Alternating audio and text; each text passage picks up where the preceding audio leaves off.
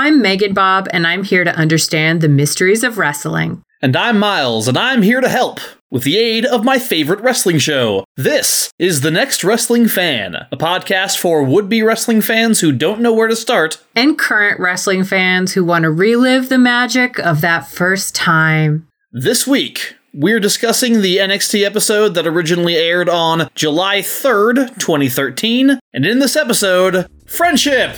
Or maybe not, but probably. Drums!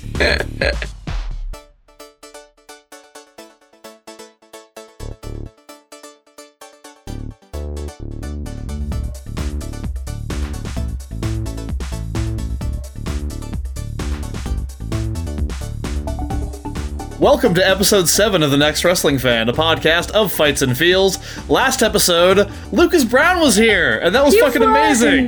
It was a delight, and I got to have 2 dads, and it was great. This time around, it's just us again, for now. Bob's Breakdown is coming up next, along with the sights, sounds, and feels of pro wrestling, the wrestling term of the week, another edition of Guess the Gimmick, and, as always, the Cheap Pop Quiz. But first, Bob, it's time to go over the answers to last episode's Cheap Pop Quiz. Okay. So, here we go. What do you think? You got 7 points? You feel confident? I don't remember exactly what I answered, but no, I do not feel confident about this one. But that's okay. I'm riding high on my 7 points. You know, if this just stretches the tension, so be it. Fair enough. All right, so question 1 last time was, so you already know that despite competing in a number 1 contenders match for the tag team titles on this episode, Garrett Dillon is now gone from the company. How do they write him off television on the next episode? Was it A, LaFour and Dawson come out to the ring to explain that Dillon was the weak link, which is why they lost, and they've kicked him off the team?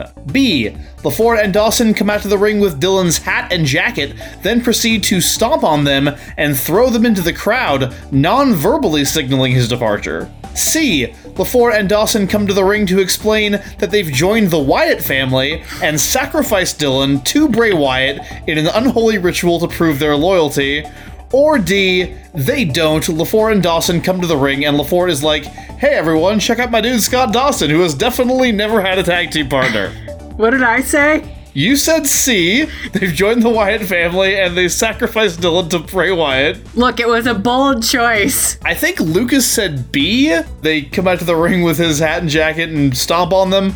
The answer was D, they don't explain it at all. Nice. And LaFour is just like, hey, it's Scott Dawson, singles wrestler. Yeah, that was pretty wild. I was not expecting that. Question number 2. The winners of that number 1 contenders match, Graves and Ono, also do not end up wrestling for the tag titles, as one of them has been temporarily taken off television. Which one and why? Was it A, Graves, because he got legitimately injured in the last match? B, Ono, because he got legitimately injured in the last match. C, Graves, because he pissed some people off backstage and is being disciplined. Or D, Ono, because he wasn't spending enough time in the gym and is being disciplined. Bob, after assessing Cassius Ono's physique, you decided the answer was D, Cassius Ono. I love his physique. I want to make that very clear. I love and treasure it. I do not want him to ever lose that slight muffin top. Because he wasn't spending enough time in the gym and is being disciplined, and you are correct! What? Yeah, holy shit! That actually happened. Oh, wow. They took him off TV because he was not committing enough to his workouts. Oh, I mean, I hope he stays a little bit muffety, but okay. I mean, I'm glad I got the point. This is not how I wanted to win it.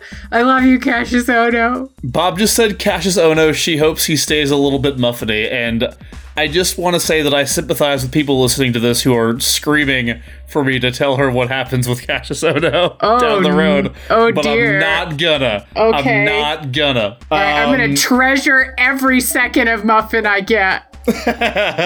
Question 3 of the Cheap Pop Quiz last time was, next episode features the return of Cesaro to NXT television, but something has happened with him on the main roster since we last saw him. Is it A, he found religion and is now going around praying for people and telling everyone his tag team partner is God? B, he dropped some acid and is now a hedonistic party boy rock star who is escorted to the ring by a parade of freaky, weirdly dressed groupies? C. He took a trip to the jungle and returned with something called the Luchasaurus, who is a massive wrestler in a reptilian luchador mask, whom Cesaro now rides to the ring. Or D. He got red-pilled by a group of racists who call themselves the real Americans and now wants to make America great again by getting rid of all the immigrants, despite the fact that he himself is not American. As Lucas Brown pointed out last episode, all 4 of these things are true things that have happened to various people in wrestling. Bob, you chose C, the trip to the jungle and the Luchasaurus, which is happening in wrestling right now in another company, and it's delightful. But it is incorrect. As you know now from watching the episode, it's D. It is D. We're going to have words about D. We're going to have words about D. That should be the slogan for this podcast, but yes. Oh, God. Yeah, I mean, that too. We are going to have words about D. But, you know, Antonio Cesaro, I expected better from you, for shame. Yeah. All right. Well, with that out of the way, Bob, you are now up to 8 points, closing in on the 10 points you need to get me to read that fanfic or romance novel. So look forward to that in the coming episodes. Maybe I'll try to make these a little bit harder as we go. I don't know. We'll see. But I believe it's now time for Bob's breakdown.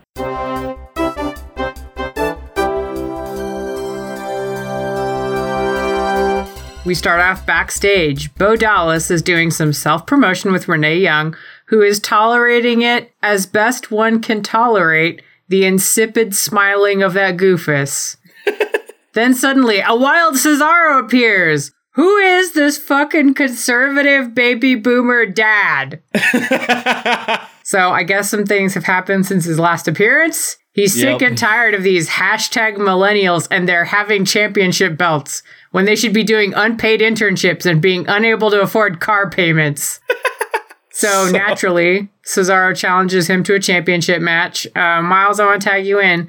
Why did this championship match happen immediately when the Biggie Langston one was an arc of several episodes? It's essentially arbitrary because it was written that way. Oh, okay. Is the reason. Sometimes your championship matches, you know, like you build up to them over the course of weeks and they involve a really like intense story. And sometimes the guy shows up to your interview and says he wants a championship match. And the champion is like, okay, sure. And then they do it.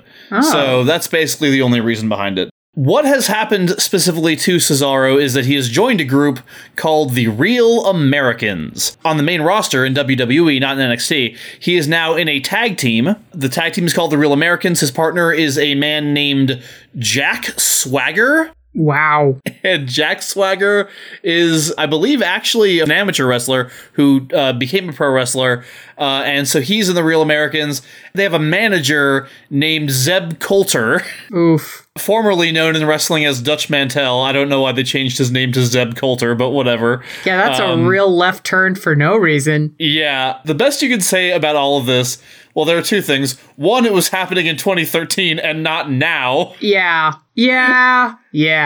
And 2, at least they were villains. You know what I mean? Like they were bad guys. Way too many people for my taste did the We the People thing along with them. I had feelings about that. But we'll talk about that more later. But they were nominally bad guys, which I guess is a thing that makes it marginally okay. But it's still really hard to watch in 2019. So. It is in the year of our Lord 2019 to be watching that. But, you know, it was a different time. Match 1 is Alicia Fox against Paige.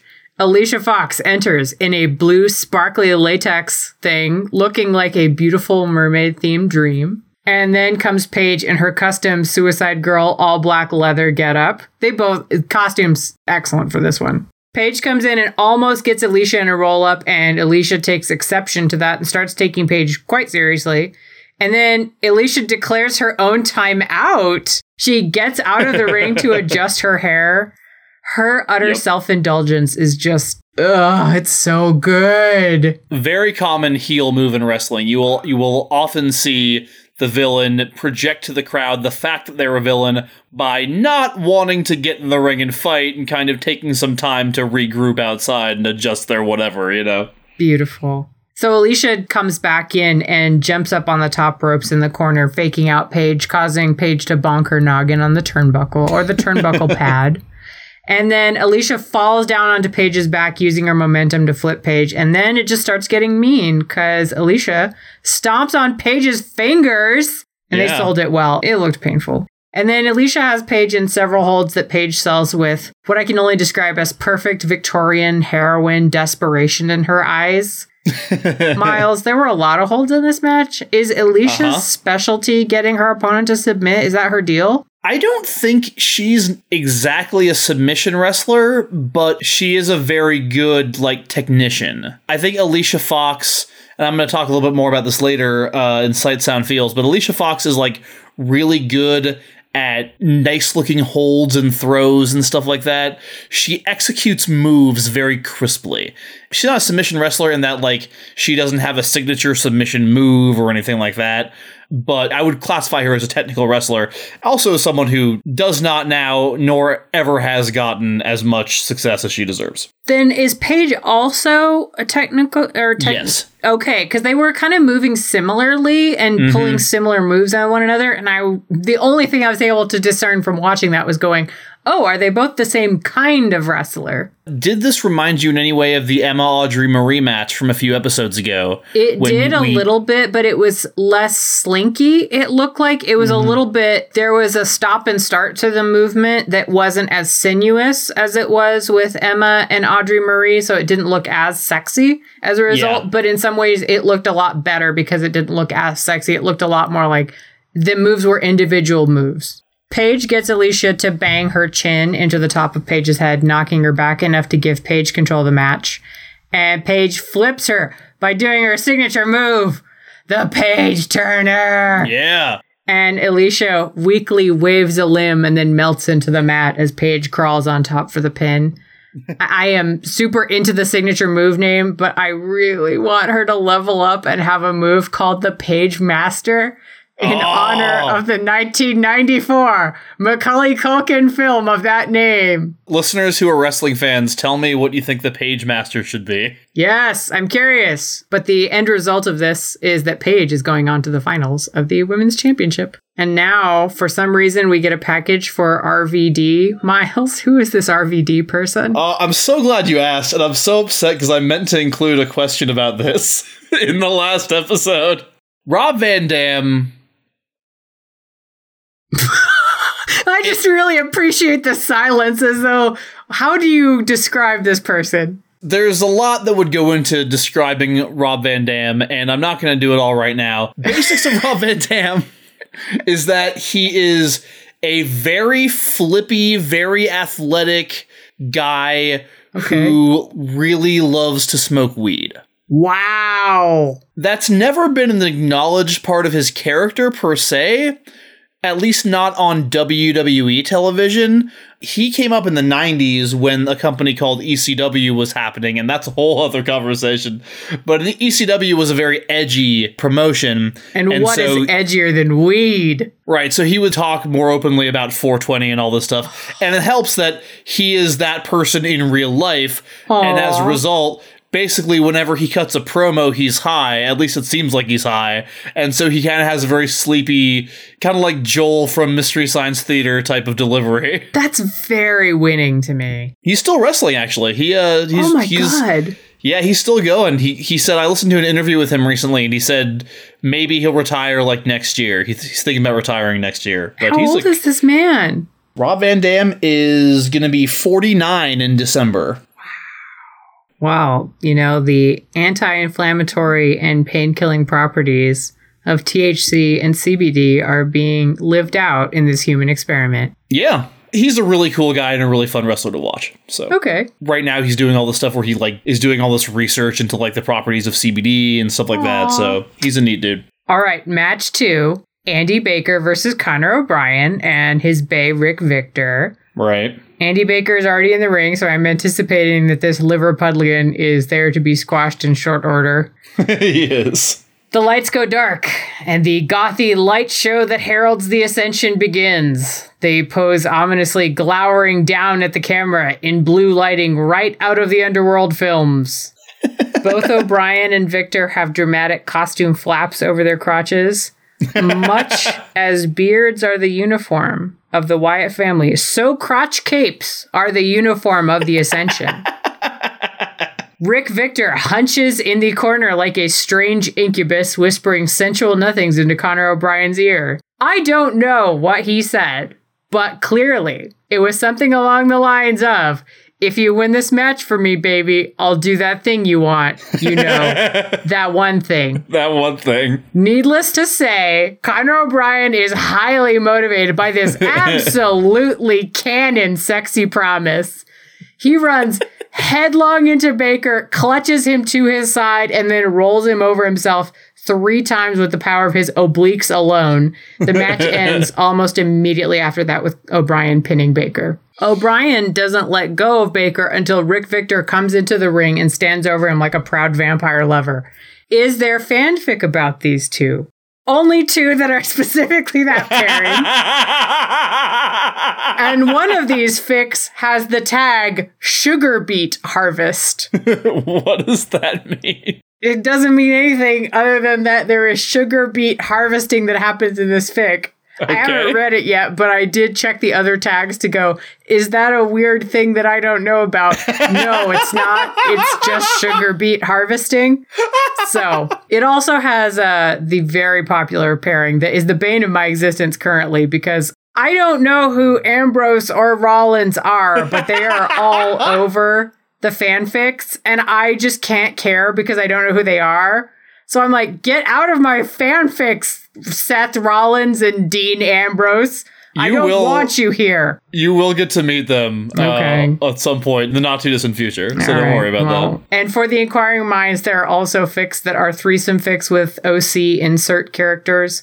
So that's also an option if you ship goth husbands, as I do now. Also, Andy Baker, total jobber, doesn't even get to ring the bell this week because it's not worth it, but this is his only match, so... Thanks for coming. Yeah, thank you for your service. Then we get more backstage with Renee. It is Adrian Neville and Corey Graves. Cassius Ohno is injured and out, alas, or at least that's what they're saying. Neville and Graves are calling William Regal out! He's got to help them take on the Country Bear Jamboree that is the Wyatt family. Neville does a dramatic turn to look directly into camera, calling Mr. Regal to stand with them. I can't do the accent because it's Newcastle, and that's a very difficult one. But my heart just about burst from the hobbity earnestness of it. Like, it was so close to just being like, Mr. Frodo, you have to stand with us. Oh, so cute. All right. Match 3. Sylvester Lefort introduces just Scott Dawson. No mention of Garrett Dillon, so he's gone. And then on commentary, you can hear Tom say, Sylvester Lefort told him that his pants cost €1,500. And there are practically air quotes around euros as though Tom does not believe that that is a form of currency. Heard of it? Doesn't think it's real, though. And Tom, he doesn't strike me as a person who doesn't know what a euro is, but I appreciate that he was like, euros? He sounds like someone who's like just been told what a euro is that morning. Yeah. And like isn't entirely sure of it, but like wants to seem smart. The line that Tom is writing is a fascinating one, and I am so into it. He's very earnest. Yeah, and I so appreciate that. It helps to have a straight man, and he does a great job of it. And speaking of a great job, Xavier Woods! He dances to the ring with incredible energy that made me actually scream and clap at my home watching it by myself. Such is the power of Woods. The crowd, who knows what the fuck is up, is chanting, Woods, Woods, Woods, Woods. Yeah, they're real into him. Rightly so. The match starts out evenly with Dawson getting in some early hits and shoving Woods into the corner before Woods takes advantage of his placement and kicks Dawson. The ante is up whenever Woods backhands Dawson in the chest, and Dawson glares at him like, what the F did you just do? Dawson is so disgusted and angry, he gets Woods out of the ring onto the apron, and then Woods starts to get back in. Dawson grabs him by the hair, and Woods lets his entire body hammock. His feet caught on the top rope, his face in Dawson's hands. It looks really distinct and incredible. I hadn't seen anybody do anything quite that backbendy before who wasn't Emma or Alicia Fox. And then we get to take in this cartoonish brilliance for 1 second. before Dawson just lets go, throws Woods' head down onto the mat. And Dawson beats on Woods, getting his fingers up his nose. So we know he's not afraid of boogers if it means winning.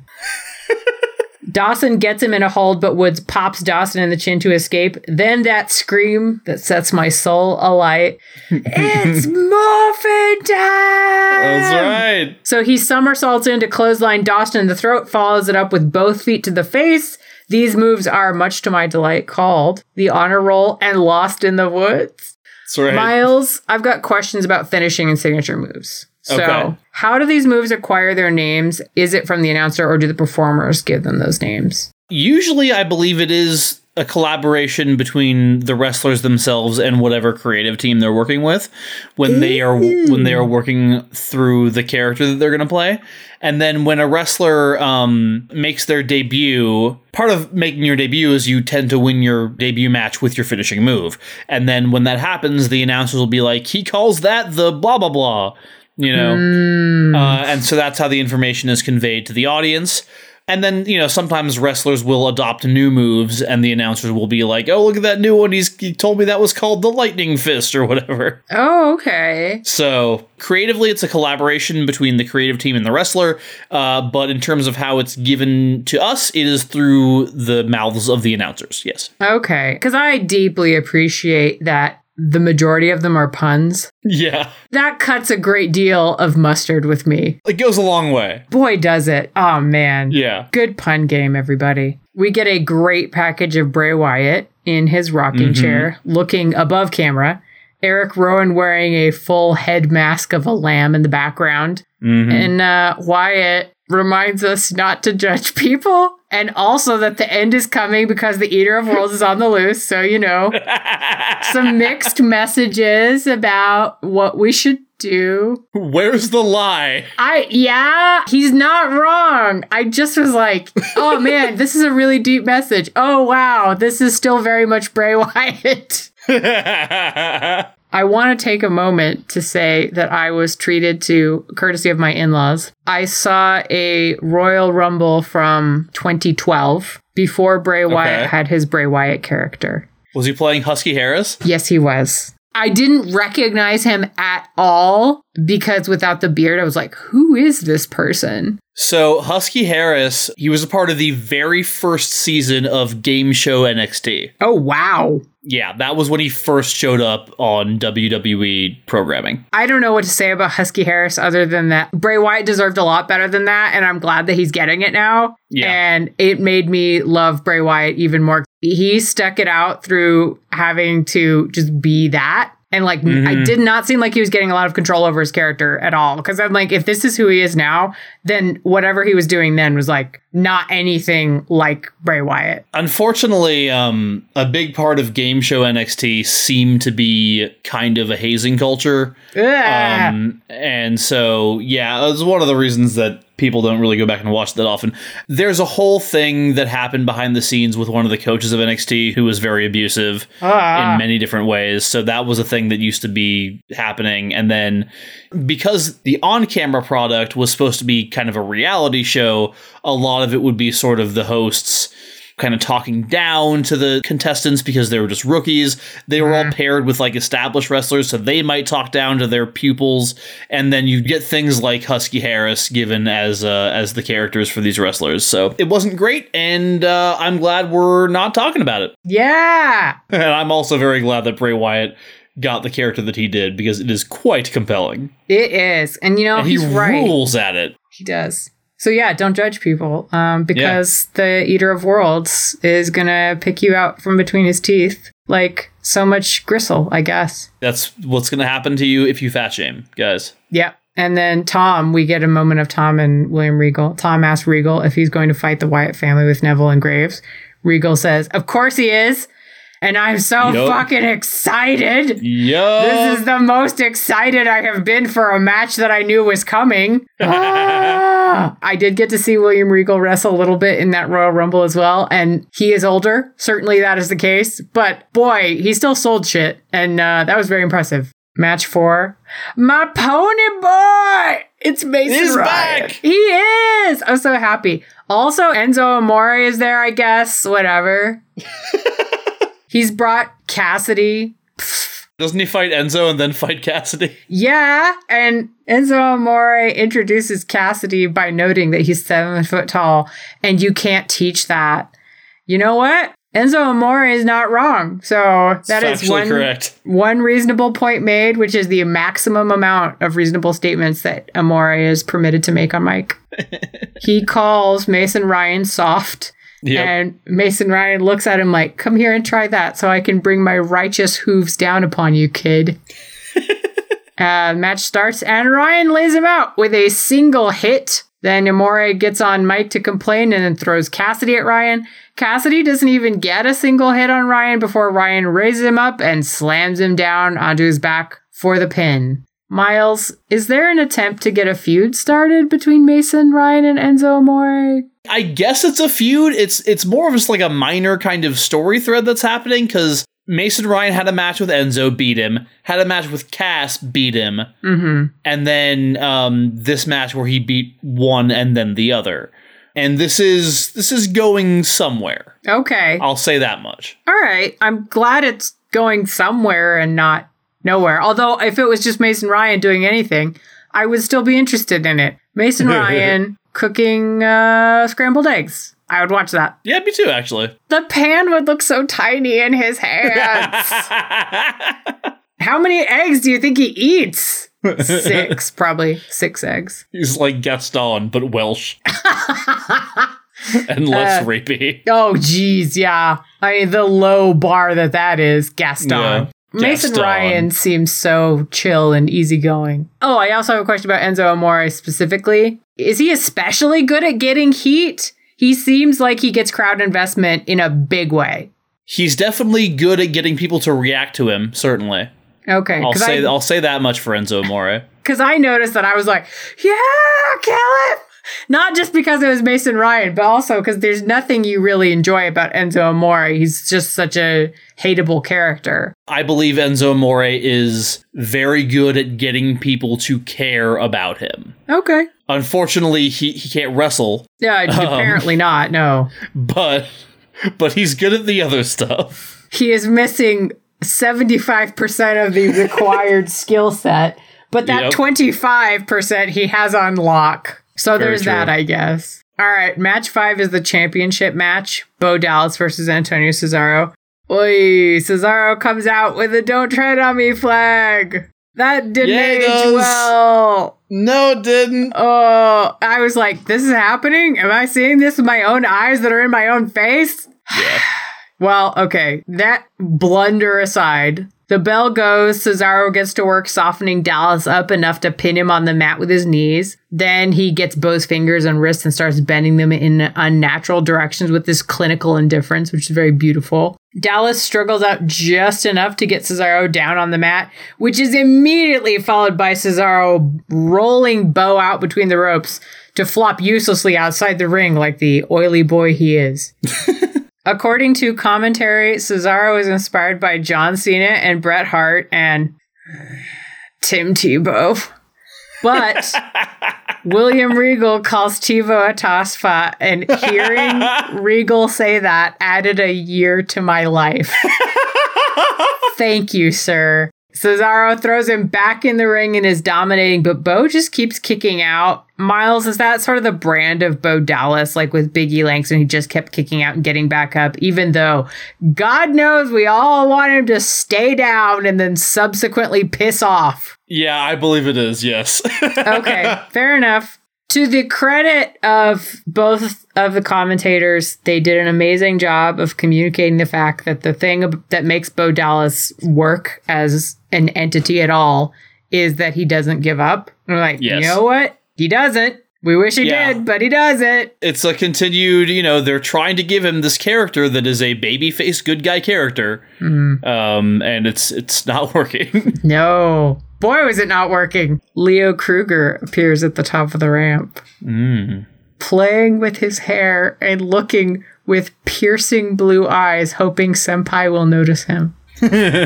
And I am serious whenever I say his eyes are the sparkliest thing I have seen on this show. He's got very pretty eyes. He does. I was curious if they did special lighting to get them to do that because they Not were, sure. You know that scene in Lord of the Rings with Galadriel and you can like see all the sparkles in her eyes? Oh, yeah. Yeah, they did special lighting to do that. And I was like, did they do the special lighting on Kruger, or is he just naturally a very sparkly man? I think it's natural, just because I can't imagine them like giving him special lighting to make his eyes more sparkly. Like I just don't think they're gonna invest in that. It seemed like a thing they would never do, but then I was going, how is he just so sparkly? Because it doesn't seem like a thing you would connect with him and go, yeah, naturally this South African mercenary is going to be very sparkly-eyed. I never doubt Leo Kruger's commitment to sparkle motion. Oh, but I want to say I am super loving the weird role he has taken on in NXT as match voyeur. There's something about it. It's very interesting. Cesaro is comfortably in control of the match until he tries an Irish whip and Dallas is able to get some momentum. Gets enough to headlock Cesaro and walk up to the ring post. And then, and it gives me great joy to say this, Cesaro plonks Dallas onto the top rope, so it is riding up the entirety of Dallas's ass. So delightful. And throughout all of this, the camera is intermittently cutting to Kruger playing with his hair and giving doe eyes to the ongoing match. Uh-huh. Cesaro keeps having to pull bigger and bigger moves, at one point swinging Bo around by the neck, which was so satisfying to watch. He follows up with a glorious face stomp. I swear, I am a nice person. I just can't stand Bo Dallas. Don't judge me. You heard what Bray Wyatt said. I'm sure he'd be mad at me for judging Dallas, but I don't care. He probably judged him too. Yeah, maybe he understands. It's his brother. Yeah, exactly. If anyone would know. If anyone would be understanding of you judging Bo Dallas, it would be Bray Wyatt. So Cesaro is about to put a finishing move on Dallas when Kruger stalks up behind Dallas. Cesaro runs at him, and then Dallas gets out of the way and Cesaro ends up knocking heads with Kruger. This gives Dallas the moment he needs to pin Cesaro, and the match is over. Or is it? Kruger leaps into the ring and starts beating Dallas, and then Cesaro slaps the shit out of Kruger and shoves him out of the ring, and then starts fucking up Bo Dallas, including stomping on his shoulder with both feet, slipping a little and landing on Dallas's chest, which freaked me out slightly. I was like, oh no, injuries, but I think they were both okay. Dallas starts beating back and has Cesaro in the corner, but Kruger pulls him off Cesaro, throws him down the mat, and then Cesaro and Kruger stand looking at one another across the sprawled body of Bo Dallas in one of the best meet cute moments I have ever seen in my entire life. And like something out of Lady and the Tramp gone wrong, they start kicking the stuffing out of Bo Dallas together. And then who runs in to save the day? It's Sami Zayn! Yeah! He leaps onto Cesaro, and between Dallas and Zayn, they get Cesaro and Kruger out of the ring. Zayn reluctantly shakes Bo Dallas' hand, and then he taps that championship belt, mouthing something like, that's going to be mine. Very hard to tell, but something to that effect. Roll credits. Miles, yes. Do you think this is a setup for a tag team match? Is this setting up additional feuds? Are Kruger and Cesaro going to kiss accidentally as they both eat the same piece of spaghetti together? I think all those things are probably true. What did you think of this episode? I watched it with my in-laws in the UK, and I was very tired and it was very hot while we were there. So I wasn't getting the full experience, but it was really great to get to watch it with my Irish in-laws who are super into wrestling. I watched it 2 more times. And each time I watched it, I feel like this is always true. The first time I watch it, I enjoy it, but I don't love it. And then the second or third time I watch it, I'm super invested, which is such a weird way for it to go.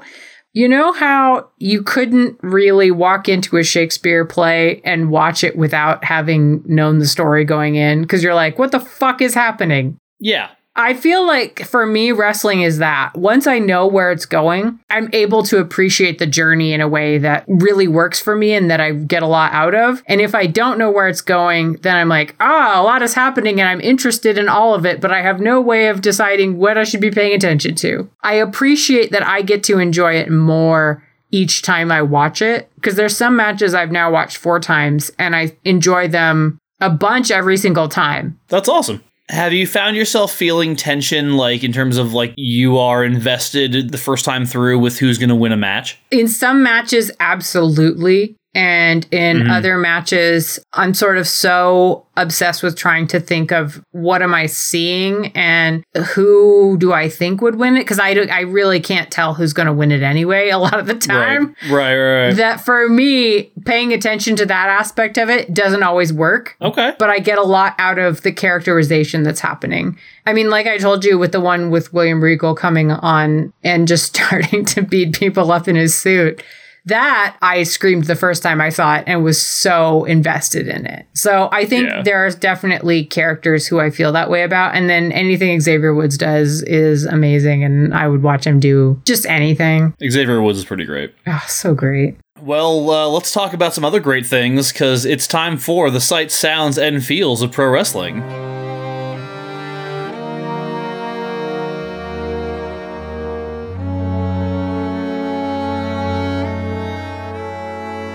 Bob, what did your elf eyes see? Butt watch. Butt watch! Butt watch returns! My elf eyes saw that Alicia Fox's costume has sparkly ruffles on the butt. Mm-hmm. And I loved that because it is this high femme touch to her costume. And it's absolutely there to emphasize how femmy she is.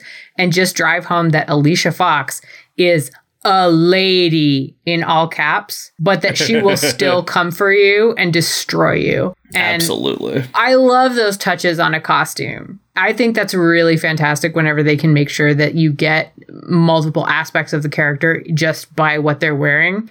And then, also in this edition of Butt Watch, Cesaro was wearing plain black underoos that had something on the front hip, but nothing on the butt. So very sad to see the Swiss Red Cross symbol is no more for now. Yeah, I'm afraid not. Miles, what did your elf eyes see? I love it when we're on the same page. My elf eyes also noted something about Alicia Fox. Oh, yeah? Although in this case, and I'll probably talk about this a little bit more later, not to spoil anything, but a particular move, I talked earlier about Alicia Fox's crispness and like her technical ability. So there's a move that she does called a Northern Lights suplex. And she does it better than anyone pretty much I've ever seen. So what it is, and you may have noticed it, Bob, she and Paige were face to face. Alicia, she kind of wrapped her arms around her, and then she like bridged back. Yes. And she put Paige on her back above and behind her. Alicia's body went into a perfect bridge, and that was a pinfall. The ref was counting at that point. Yes. So it was a suplex over into a bridging pin, and it was gorgeous, and I love her version of that move. You're right. That was really crisp. There was no wasted effort in that. All right, Bob, what did your Vulcan ears hear? I heard so many great things, but this one was something I really appreciated in the Tom Phillips and William Regal back and forth. Enzo Amore was shooting off his mouth, and William Regal said, "I'll say this, maybe he's not as stupid as he looks."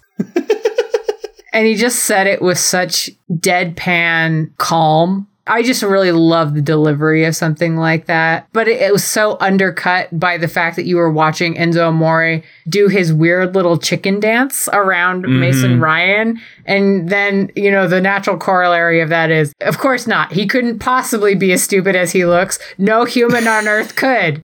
All right, Miles, what did your Vulcan ears hear? It's almost always, I feel like, a Regal quote when he's on commentary. Naturally. This podcast is basically turning into the William Regal Appreciation Podcast, but you know what? I'm fine with that. After Sylvester Lafort was done introducing Dawson, Phillips says something like, a little bit hard to understand Sylvester Lafort through his accent, but, we got it. And then Regal is like, do you have a problem with someone with accents? And he also called Tom Phillips Flower, and I love when he does that. He's like, did you have a problem with someone with accents, Flower? And I'm like, oh, fuck. Tom, back up. Tom, save your own life, Tom. Don't do it. Oh, that's really good. I didn't notice that he called him Flower, but now I'm obsessed. I have been called Flower by somebody British once, and having somebody call you Flower is just life-defining. This is my new dream. This is my $10,000 Patreon goal, is just to get William Regal to call me Flower. Speaking of things that would make you happy, Bob, what did your human heart feel? I felt pure wonder and awe at how Kruger was playing his role during the Cesaro and Dallas match. He was really good. It was the last thing I expected for him to be just about simpering ringside while playing with his hair absentmindedly. It was a wild character choice and one I could have never predicted, despite the fact that it is absolutely the kind of thing I would write if they were my characters. But because they're not my characters, I just was like, what? Did I write this? What happened? Is this a fever dream? But no, he's actually there, braiding the tips of his hair and just looking with doe eyes. Miles, what did your human heart feel? Maga Cesaro makes me so sad. Like, I have to, revisiting these NXT episodes, I just have to ignore it and appreciate what he's doing in the ring. It's hard to watch right now. Oh, yeah, it is. And I hate that because I love watching Cesaro matches. Yeah, it was pretty painful. And at the time, it wasn't even close to being as big of a deal. Like in 2013, we were like, oh, the Real Americans, like if they were portrayed as good guys, like that would be problematic. But you know what? Honestly, this is fine. They're villains. They're both good wrestlers. Like it's okay for the crowd to be kind of into them. And, all of us on the internet at the time were like kind of into the Real Americans because they were really good. And now it's just like, it's so hard for me to get past the gimmick. I think there's something really interesting as well about gimmicks and the way that they age. I think there's probably a lot of them that don't look good 10 years on, but it seems shocking to have one that has aged this badly after only 6 years. It's like, wow, that was a bold and dangerous choice that they made. And he's not still doing this bit, is he? No. God, no. The Real Americans are long dead. All right. With that in mind, I think I can persevere as best I can. Like, it's going to be a rough road, but... I think it was a bit of a rough road, Bob, for your fanfic for this episode. It was! We gave you 2 weeks to do it. We are going to go into this episode's Wrestling Term of the Week, but first, last episode, the Wrestling Term of the Week was over, and we also folded in Pop and Heat into that conversation, and I dumped a lot of shit on you all at the same time, which is why you had 2 weeks to take care of it. So, Bob, let's hear it. The Monarch groaned as the crowd chanted his name. Scott Pilgrim was curled into a ball at the center of the ring, muttering to himself, "Oh God, they don't like me. I'm the babyface. They have to like me. They're supposed to like me. I'm the sex bum. What am I doing wrong?" Everything. You are doing everything wrong. I swear, if I can put you over with them, it will be the biggest achievement of my illustrious career, and you and management will owe me for the rest of your miserable lives. Put me over? Isn't it too late to make the crowd want me to win? They're already cheering for you. Scott sniffed pathetically. The Monarch rolled his eyes. Get up and stop sniveling this minute. Now stomp on my instep and elbow me in the face. When I'm on my back, lock your legs around my head and yell something in my face. Make it good. I'll try to resist, slam my head on the mat, and then pin me immediately. But what if that's not enough? Scott's eyes wobbled with unshed tears. The Monarch bristled. I am a master and you are the barest nothing of a wrestler. How dare you question my skill? Scott panicked and stomped on the Monarch's instep. Keep going, the Monarch gritted. Scott got him down on the mat and screamed, "You lack the necessary talent to beat me!" before slamming the Monarch's head down and pinning him. The crowd gasped, and a weak cheer went up for Scott's victory. They don't hate me because I'm very good at my job, the Monarch scoffed. Now get up before I make them despise your very name. Scott scrambled out of the way. Yes, sir. Of course, Mr. Monarch. The Monarch grabbed his tattered wings and stalked out of the ring. And then the narrator said, Sex Bavam was let go at the end of that taping because everyone, including the writer of the fic, thought he was a dum-dum and didn't want to see him ever again. Even though the Monarch did his best to put him over, you just can't make some people likable. And look, I'm really sorry if you like Scott Pilgrim. He drives me up the wall. You are free to imagine that he goes on to have an illustrious career and gets his act together and becomes very famous. But as far as the storyline goes, I have fired him, I'm afraid. I'm just going to go on the record and say, fuck Scott Pilgrim. Miles is far less willing to mince words. Whereas I'm like, if you like him, I can't stop you, and that's okay. I like Snape, even though I hate Snape, so I get it. There's a bunch of asshole characters. It's a decent story, but as far as Scott Pilgrim himself, fuck that guy. Yeah. Also fuck Snape, but also it's Alan Rickman, so. Yeah. But thank you to Krista CS and Sandwich Surplus on Twitter for those character suggestions.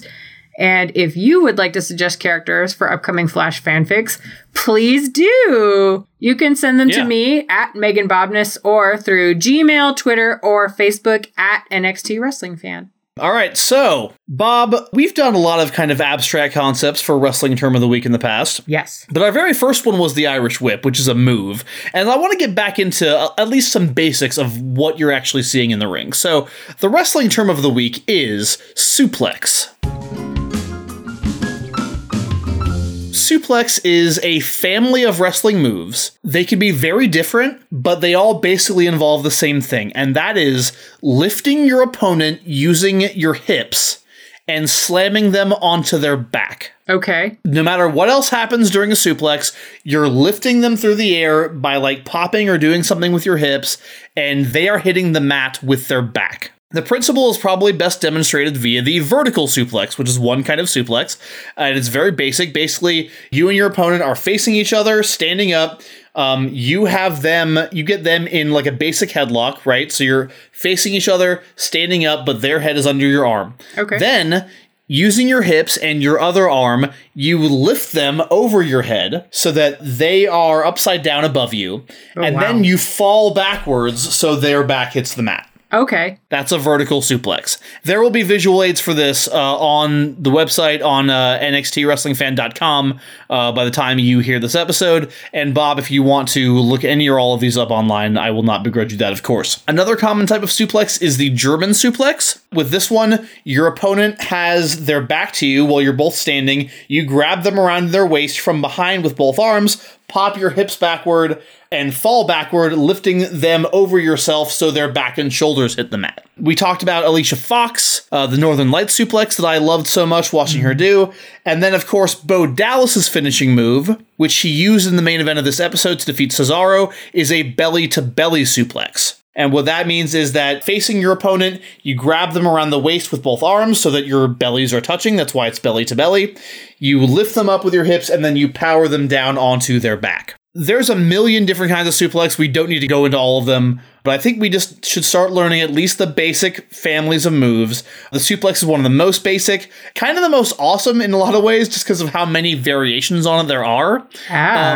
It's distinct from something like, for example, the body slam. So a body slam is when you're standing face to face with your opponent and you literally just you grab them, pick them up, and slam them down. That's all you do with a body slam. It's using your arms. Usually one hand is near their crotch and the other one is on their shoulder. You lift them into the air and slam them down on their back. That's not a suplex. A suplex is a more technical looking move because it involves precision with the hip motion. And it also, especially in modern wrestling, suplexes are impact points in a match, right? So when you get hit with a suplex, it's not like a finishing move or even a signature move, unless, your finishing move or signature move is a suplex. But it is a more intense, more damaging move than sort of your standard hold or something like that. When you see somebody hit with a suplex, it's not a huge deal, but it's not nothing. A suplex is supposed to hurt. Okay, that's sort of helping to make sense of some of the architecture of some of the matches. Well, that was your wrestling term of the week, and before we end the episode, let's jump into the Cheap Pop quiz.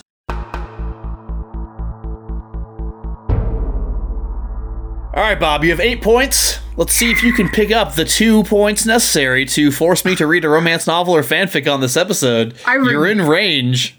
I resent the use of the word force. Invite. Allow. Invite, thank you. That's a good point. Okay. Question number 1, Bob. What is a handicap match? Right. Is it A, a match where one or more wrestlers have one or more arms tied behind their back? B, a match where one or more wrestlers have their legs tied together? C, a match where 2 wrestlers are tied together with a length of rope or chain attached to their wrists? Or D, a match where one wrestler takes on a team of 2 wrestlers, or 2 take on 3, 3 take on 4, etc. Any match in which one side is outnumbered. They all sound plausible. I know the people listening can't see my face and like the utter bafflement that's happening right now. I feel like I have to go with D. Okay. D is your answer. Question 2. Next week, you will be meeting the legendary Ric Flair. What? Oh, yeah. One of the single greatest professional wrestlers, if not the single greatest of all time. Why is he here in NXT? Ugh. Is it A, he urgently needs to talk about something with his old friend, NXT General Manager Dusty Rhodes? Is it B, he's here to provide moral support for his daughter, who is about to have her first match in NXT? Is it C, he's hunting one of his old enemies, a sinister villain who has violated all of Flair's fashion rules and must now answer to the fashion policeman himself, Ric Flair? And he believes the Rogue is hiding in NXT. Or is it D, he's decided that, quote, to be the man, you have to beat the man, and is challenging NXT champion Bo Dallas to a wrestling match? Oh, shit. I want it to be the fashion police. I don't care if that's not the right answer. I am willing to sacrifice this because I am a la The Secret. I am putting this out into the universe. Don't fucking let me down, The Secret. I want Ric Flair fashion police. Okay. Well, let's move on to question 3. Your third and final question for this episode. Next week, you will hear a backstage promo from William Regal. Does he, A, hit on Renee Young, but classy, like a gentleman? Oh. B, call Adrian Neville a Geordie because he comes from Newcastle and make fun of his accent? C, tell a story about how, when he was born, the doctor slapped him on the butt, and then baby William Regal broke the doctor's fingers and gave him a headbutt? Or D, all of the above? I'm choosing D. I feel like it has to be D. How could he leave anything on the table?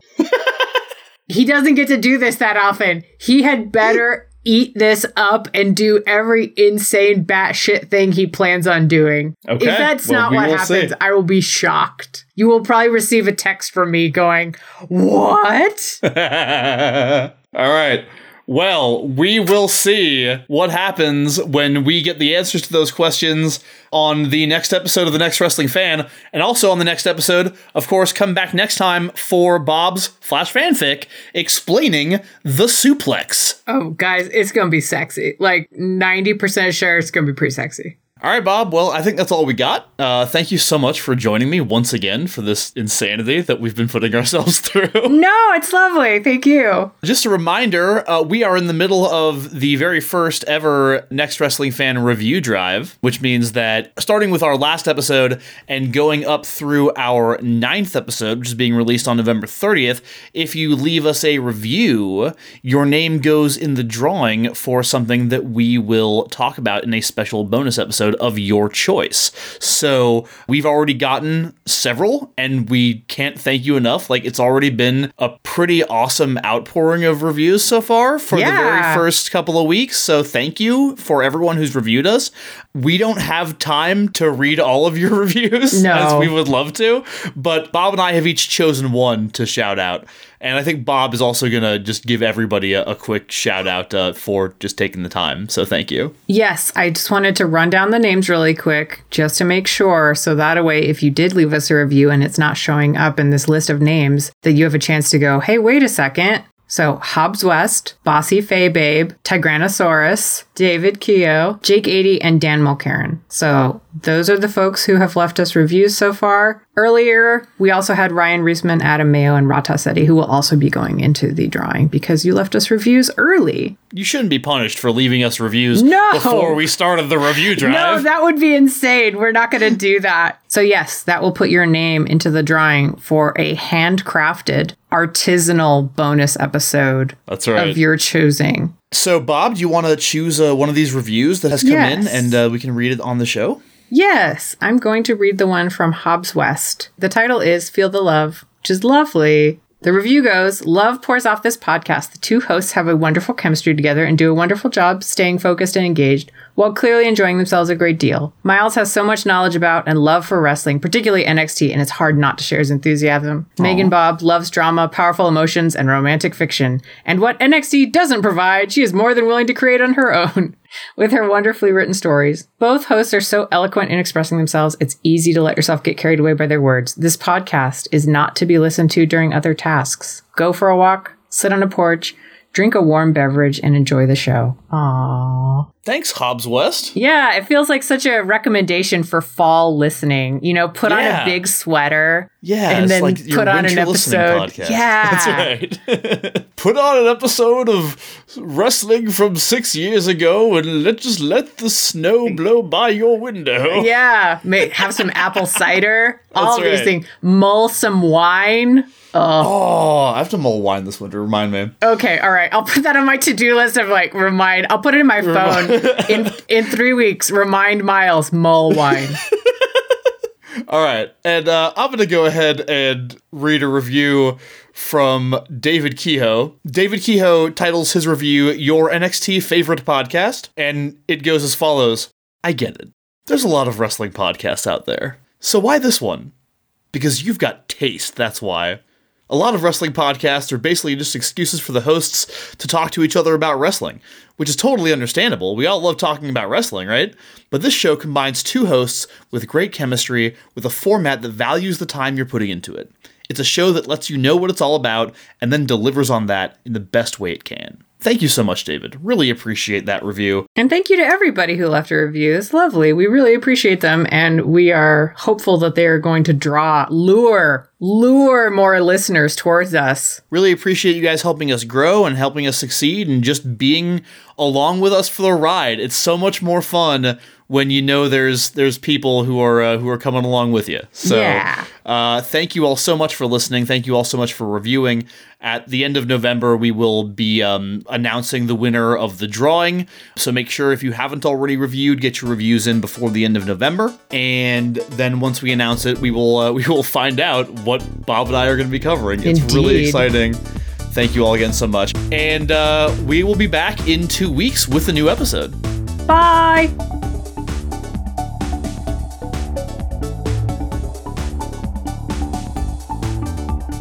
The Next Wrestling Fan is produced by Miles Schneiderman with logo design by Claire Mulcairn. Special thanks to Rafael Medina for our theme song, Learn Buckle. You can follow his creative work on Twitter at EarthMofo. Also thanks to Kevin MacLeod for additional music and stingers, which are licensed under Creative Commons. Find his work at www.incompetech.com. We're on Twitter and Facebook as the NXT Wrestling Fan. Come talk to us. You can also follow Miles on Twitter at MJ Schneiderman and Megan Bob at Megan Bobness. Visit our website at nxtwrestlingfan.com for show notes, episode transcripts, and more. And if you enjoy the show, please subscribe and review wherever you get your podcasts. And if you have any questions, comments, or suggestions, feel free to email us at nxtwrestlingfan@gmail.com. Thanks for listening, and we'll see you in 2 weeks. You get to decide, do you want Miles and Megan Bob to talk about Downton Abbey? Would you like us to talk about an episode of, I don't know, I don't watch a lot of TV. I'm trying to think of other shows that exist. Well, okay. Do you want Miles and Megan Bob to talk about what's a thing? I don't know. Whatever's a thing right now. This tells you how very on the cutting edge of media consumption Miles and I are.